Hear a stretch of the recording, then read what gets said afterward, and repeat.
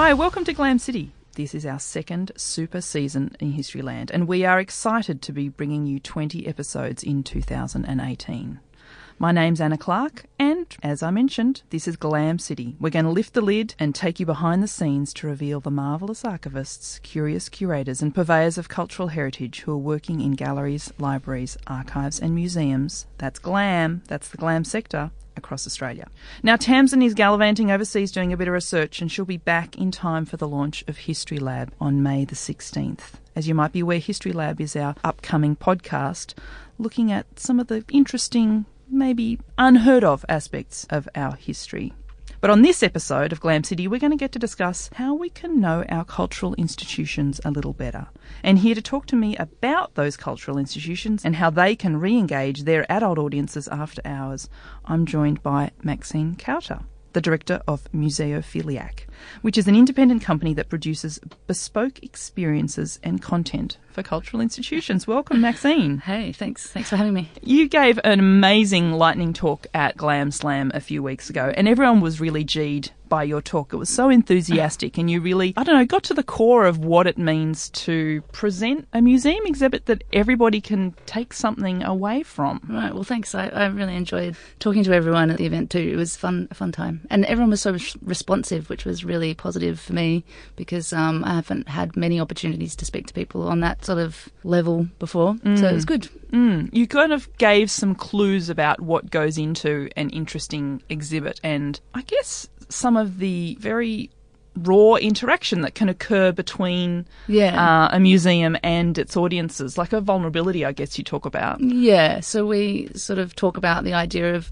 not just wanting engagement but wanting intimacy with people. So it's particularly talking about sort of older audiences rather than primary school kids and that sort of thing. We're sort of really interested in treating people like adults and revealing to them how museums make history, or how galleries and libraries preserve our history, what techniques they use, and then give people the tools to make their own perspectives is essentially our aim. And I suppose because we don't actually work for any of these cultural institutions, we're a bit freer. To say what might need to be said. Yes, or what we think people might be interested in hearing. I personally think there's a tendency for some institutions to shy away from difficult subject matter because of the way that they think people will perceive them or their authority. And I think maybe that's a bit of a mistake because maybe that's where the good stuff is for people. In the gaps and the sort of edgy areas where you're not necessarily on firm ground. Yeah, exactly. And I'm not I guess I wouldn't want to, I don't want to speak on anyone else's behalf. So I feel like people would probably feel the same way if they were given the tools to understand how these institutions actually make these perspectives, then they can figure out a way to make their own. And then that's interesting. That makes these places interesting suddenly. You've got a degree in museum studies with a special interest in historical narrative making. Yeah. And your museophiliac, am I saying that right? Museophiliac, that's good. Museophiliac. It's basically just to make people stumble over their Think words. about it, yeah, excellent. I'm feeling really... it's not a real word. Feeling really pro here. Your co-creator, Emma Flannery, has a background in prehistoric organic chemistry and geology, so you're like the ultimate history nerds. We are pretty nerdy. And we've both spent heaps of time in museums and collections and that sort of stuff. So, yeah, we are a bit nerdy, yeah. What gave you the idea? Were you just sort of, was it serendipitous? You bumped into each other at the museum? Or well, it's just my partner in life as well as crime. So, so I came up with the idea essentially because I have this other life as a performer, and I noticed that lots of cultural institutions were opening up late and they were calling for pitches for ideas for people who would come and perform in their spaces, and that a lot of these performances had nothing to do with the museum or the library that was opening up late for them. So I started pitching ideas that would blend maybe performance or sort of elements of sound design or whatever to reveal either their space or their collections or the history in some way. And so then I just sort of got the idea that maybe we should keep doing this, and we kept working on it, sort of refining the way that we design these shows and these experiences, And most recently, we've sort of hit upon a product that kind of can transfer, which is this idea called Tall Tales and True, which we go into a collection or a gallery and we intentionally bring these other perspectives to it. Why hasn't this been done before? I don't know. Is it because museums, like you were alluding to before, are sort of take themselves quite seriously? Is there a barrier to kind of just a museum being a performative space, do you think? I don't know that there is a barrier, but I think maybe there's a barrier between people who are performers and people who are historians. And also I think that sometimes there's a lack of understanding from people who would be pitching these types of performances about how political and how difficult cultural institutions are to work with. And libraries, the people who work in them take their jobs really seriously, as they should. Yeah. And it's very difficult to find a curator or a librarian who is willing to sort of give you the freedom required to do that. And I think, so when we met the city's librarian from the City of Sydney, she was so open to us. Basically, our whole pitch was that we were going to tell people really convincing lies about history, and they were going to be so convincing that they would have elements of historical truth in them. And even as we were developing the show, I was saying to Emma, what are we doing? Why are we doing this? And the answer is because it's entertaining, and also it reveals to people how critical theories work and that sort of thing. And to the City of Sydney's credit and the librarians and archivists there, they went with us along the ride and they worked with us on the script, and there were certain things they weren't willing to concede and other things that they were just happy to go along with. And it was a really enjoyable experience, I think, for them and for us as well. I can imagine it would actually be quite hard for a historian or an archivist or librarian to kind of get away with that in your day job. So maybe your performance background enables you to sort of bend the rules and opens up new questions and discussions. It does. So, for example, we had 3 objects. This was a theatre style thing where people sat down and there was a stage, and we had 3 objects from the collection, and we had 3 experts. And were they performers too? They were paid actors, yeah.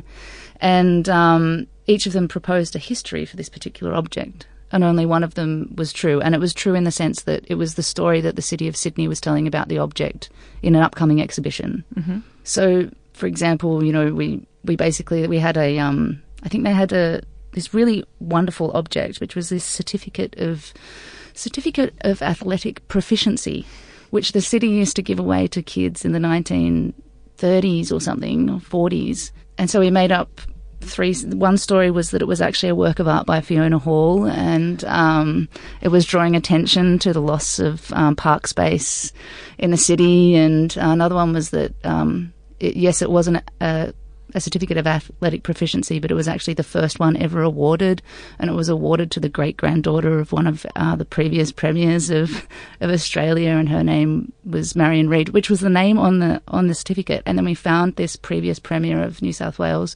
George Reid, and we sort of made up this story that she had polio, so it was this symbolic act. And the real story is obviously that these were parks set aside because there was increasing traffic flow in Sydney, and there was concern that children didn't have anywhere to play.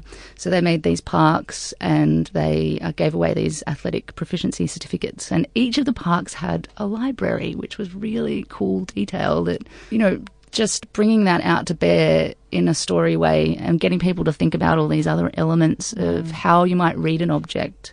So from a printing perspective, you might read this object as really interesting because it's, a particular type of printing process and this kind of thing, and getting people to think about things in different ways. And its provenance and so on, I guess. Yeah. Yeah, we had Nathan Sentence from the museum on here in our last season, and he was talking about even changing the labelling that for some Indigenous artefacts they would say maker unknown. And he talks about the importance of that. What does that say about the museum, and what does that reveal about our assumptions about Indigenous culture when it was collected? Absolutely. Perhaps in the 1930s or wherever. Yeah, we recently did a tour with at the Australian Museum, which was just a walking tour, and it was just confined to the 200 Treasures Gallery. And so one element of that was we basically encouraged people, we're basically telling people how to make their own meanings, and we're giving them 3 questions to ask of each object. So the first question was, what is it? And so talking to people about getting people to understand that what is it is not a really simple question. And we used the example of a wood carving that they have in there, which on the label called Mother and Child, and have sort of drew attention to people that it's about what is it, but it's also about who is it that is telling me what it is. So the museum is telling me that this is a wood carving called Mother and Child, and that it's from the Pacific Islands, and it's from a particular date, and it was donated to the museum by a particular person. So to one person, that might be seen as a really good example of Pacific Islander wood carving techniques, and to another person, it might be seen as some kind of object of trade or a souvenir and evidence of economy and that kind of stuff. And then to another person, it might also be seen as like the Pacific Island culture's sophisticated grasp of like the Christian gospel that was being preached to them at that time. So it's sort of opening up people's understanding of the fact that what is written on that label has been written there by a particular person at a particular time. It doesn't make it wrong, doesn't make one better than the other or whatever. I'm not making any judgment calls, but there are many ways that could be read. So, yeah, those kinds of questions are really interesting to us, and those are the sorts of things that we want, I think, people as adults are keen on, Lots of the people going to these places have, they're well educated. They know something about what you're talking to them about. They understand critical theory in some way. And if they don't, these sorts of ways of seeing things come as new information, which is really exciting for them. There's some research a little while ago by historians here at UTS, Paula Hamilton and Paul Ashton, and they did this major survey of Australians about their historical attitudes. And one of the questions they asked is how reliable certain historical sources were, your history teacher or a politician. And museums came up tops as the most reliable purveyors or sources of historical information, and you're unsettling that in a really interesting way. Do you think museums are increasingly happy to give that ground, to concede, contest and historical subjectivity? I think it depends on the type of museum. I think art galleries are probably more, because it's almost like this unsettling of that is in some ways seen to be maybe even the art practice of the art gallery, like a new artistic practice to subvert the place's authority. But other types of institutions might find it a bit harder, like libraries and archives in particular. I mean, a city's archive or a natural history museum or something like that might find these things a little bit more difficult. I don't know. I mean, I sort of understand where it comes from, but I think that unsettling it, I mean, I have had experiences when we've done tours and we've had people in front of us who have openly asked us the question, like, what's the point of questioning those things? And it's not to be intentionally like brattish, and just be this big brat who's going to go into the museum or wherever and say, oh, you're wrong, you're wrong, you're wrong. Sure. It's not about that. It's about acknowledging that there are many, many ways to tell a story. And do you think it's important for all museums to take that on? Or are there some no-go areas where you can sort of sense, this is pushing that authority or a little bit too far? I think definitely there are some areas where it's a no-go. So I think you were talking earlier about that, the lightning talk at the Glam Slam event. And my talk was about dating your audience, and there was somebody from the Sydney Jewish Museum. I mean, obviously that's not an appropriate way to think about.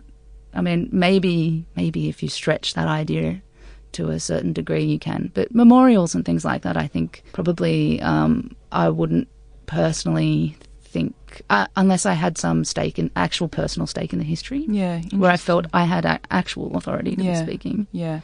Last season we had Michael Harvey, the assistant director from the National Maritime Museum, on, and he made this interesting point, which we've been sort of talking around today, which is that museums should be safe places for dangerous ideas. Do you agree with that? I do. I agree with that statement. It's just I don't know how realistic it is. And I think that I'm more of the view, and it's easier for me to have these annoying views that I don't have to back up in my day-to-day work because I don't work for a cultural institution. But I think that museums they're like churches in that they're filled with people who have been this huge stake. People have been working in them for many, many years. People who have been studying them for a long time and have just started working in them. People who have brought collections to the museum. There's so donors, special interest groups, sponsors, increasingly the influence of sponsors and that sort of thing, because museums and galleries need to generate their own income. I don't know how realistic it is for them to be safe places, and I think maybe a better idea would be if the museum would understand its personality a bit and what personality it's bringing to this collection of objects. It has a personality that is created by all of these people, and it might be a really difficult personality, and that's okay. It can still be part of the conversation. It can still be in the room, but opening it up and allowing all these other sort of voices. I kind of sometimes feel like in an effort to strive for this thing called a safe space, that sometimes institutions end up seeming really personalityless, and this is going to sound really harsh, but also sort of like a little bit desperate, like the uncool kid trying to throw the party, and we've all been there. Yeah. Yes, one of my worst life experiences was my 8-year-old party where no one came, but I'm over it. It's fine. I think.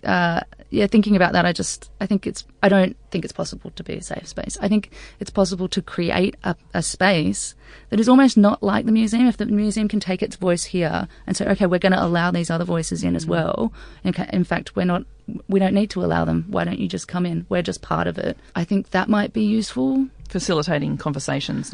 Yeah, perhaps. Or just being a bit more open to the idea that people don't need your permission. I think one of the reasons why I started Museophiliac was, I spent a long time studying art and culture and museums and spaces like that, and had a lot of ideas and worked in cultural institutions in Australia and around the world. And I just didn't want to sit around for the next 20 years waiting for my turn to get to say something about what was on the wall. And I don't think anyone should have to wait. You don't need permission. Nor does the audience, potentially. That's right. And that's kind of our message, is that, your tax money is going to the preservation of these collections. And I don't mean that in an antagonistic way. No, I mean that, but like, join the conversation. Yeah, have some fun with them and get to know them. Yeah. You're listening to Glam City on 2SER 107.3. To download this show, head to 2ser.com or your favourite podcast app and look for Glam City. This show is made by the Australian Centre for Public History at UTS with support from 2SER. And don't forget to leave us a rating and review on Apple Podcasts so it helps people find us.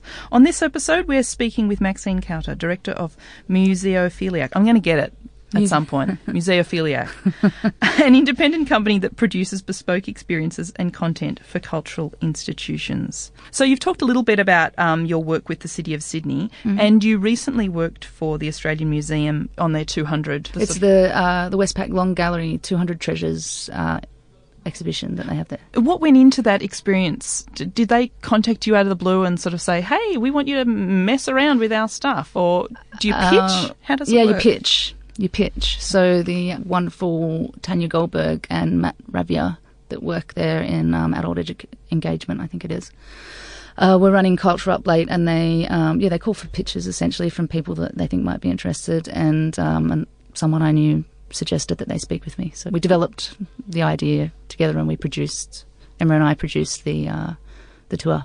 And what other, you talked about that amazing wood carving just a moment ago, but what were one or two of the other exhibits that you messed around with, if I can use that term? Well, we didn't actually mess around with that one. We just used that one as an example for one of our questions. So we had 3 questions. Okay. What is it?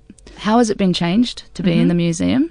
Was another question. So for that one, we talked to people about the fact that in order to get objects into the museum, they need to be changed. And the museum has lots of methods for this. And so that one was, we looked at the frogs of the Greater Mekong, which are actually not frogs at all. They're actually 3D printouts of frogs. So when is a frog not a frog? Je ne sais un people. Well, when I was in high school, there was a long hallway in my high school, and one time I just discovered Renee McGree. Thank you. And I put a sign on the door that said, "This is not a door," and watched people walk up to it. You've got a long track record in messing with people's sense of historical objects. So another one that we did was, so the last question that we asked was, why is it in the gallery? Mm-hmm. So what significance does it have?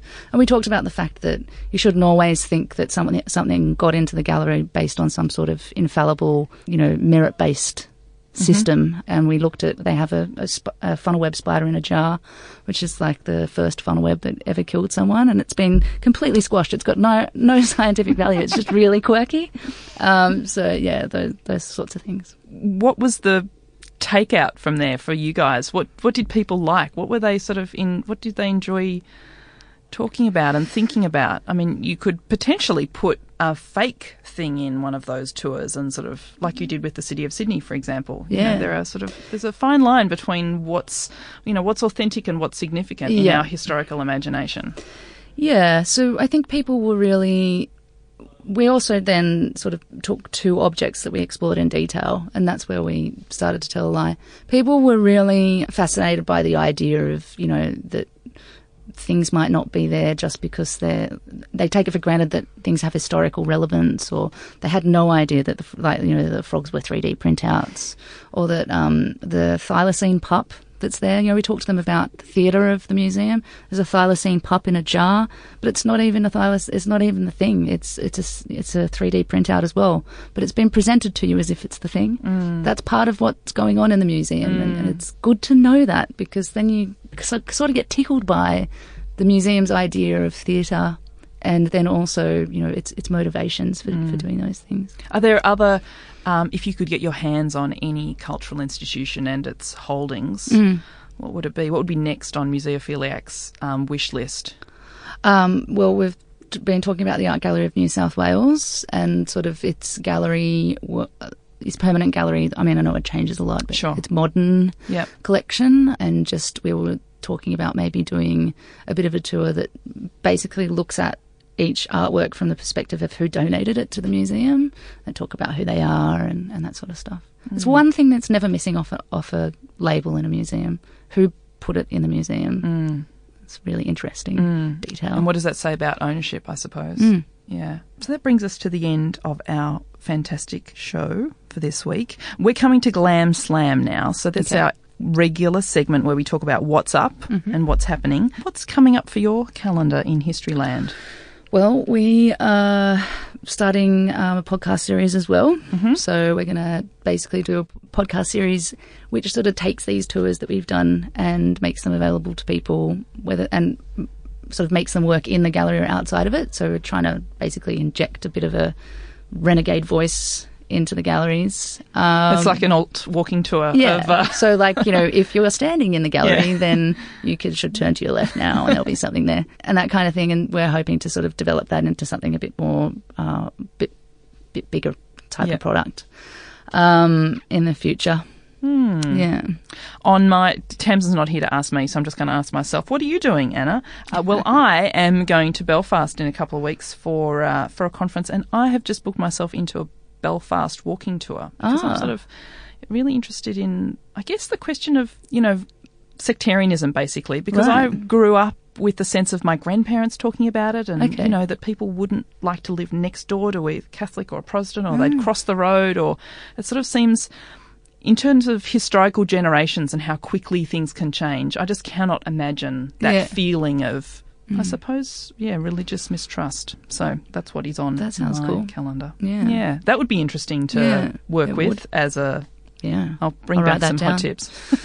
And that brings us to the close of Glam City for today. Thank you so much for listening. If you'd like to hear more from us, head to the 2SER website at 2ser.com. You can also search for us in your favourite podcast app. And hit us up on Twitter. You'll find Tamsin in absentia under cap and gown, and me under @AnnaHope Clark. And where do we find you, Maxine? Yep, so the best place is www.museophiliac, so it's museophiliac.com, and we're on Instagram and Twitter, so you can hit us up anywhere, Facebook, that kind of stuff. Fantastic. This podcast is made by the Australian Centre for Public History with the support of 2SER 107.3. If you want to get in touch, you can shoot us an email. That's glamcity@2ser.com. And thank you so much to Maxine Cowter from Museophiliac for joining us today. Thank you. Thanks for having me.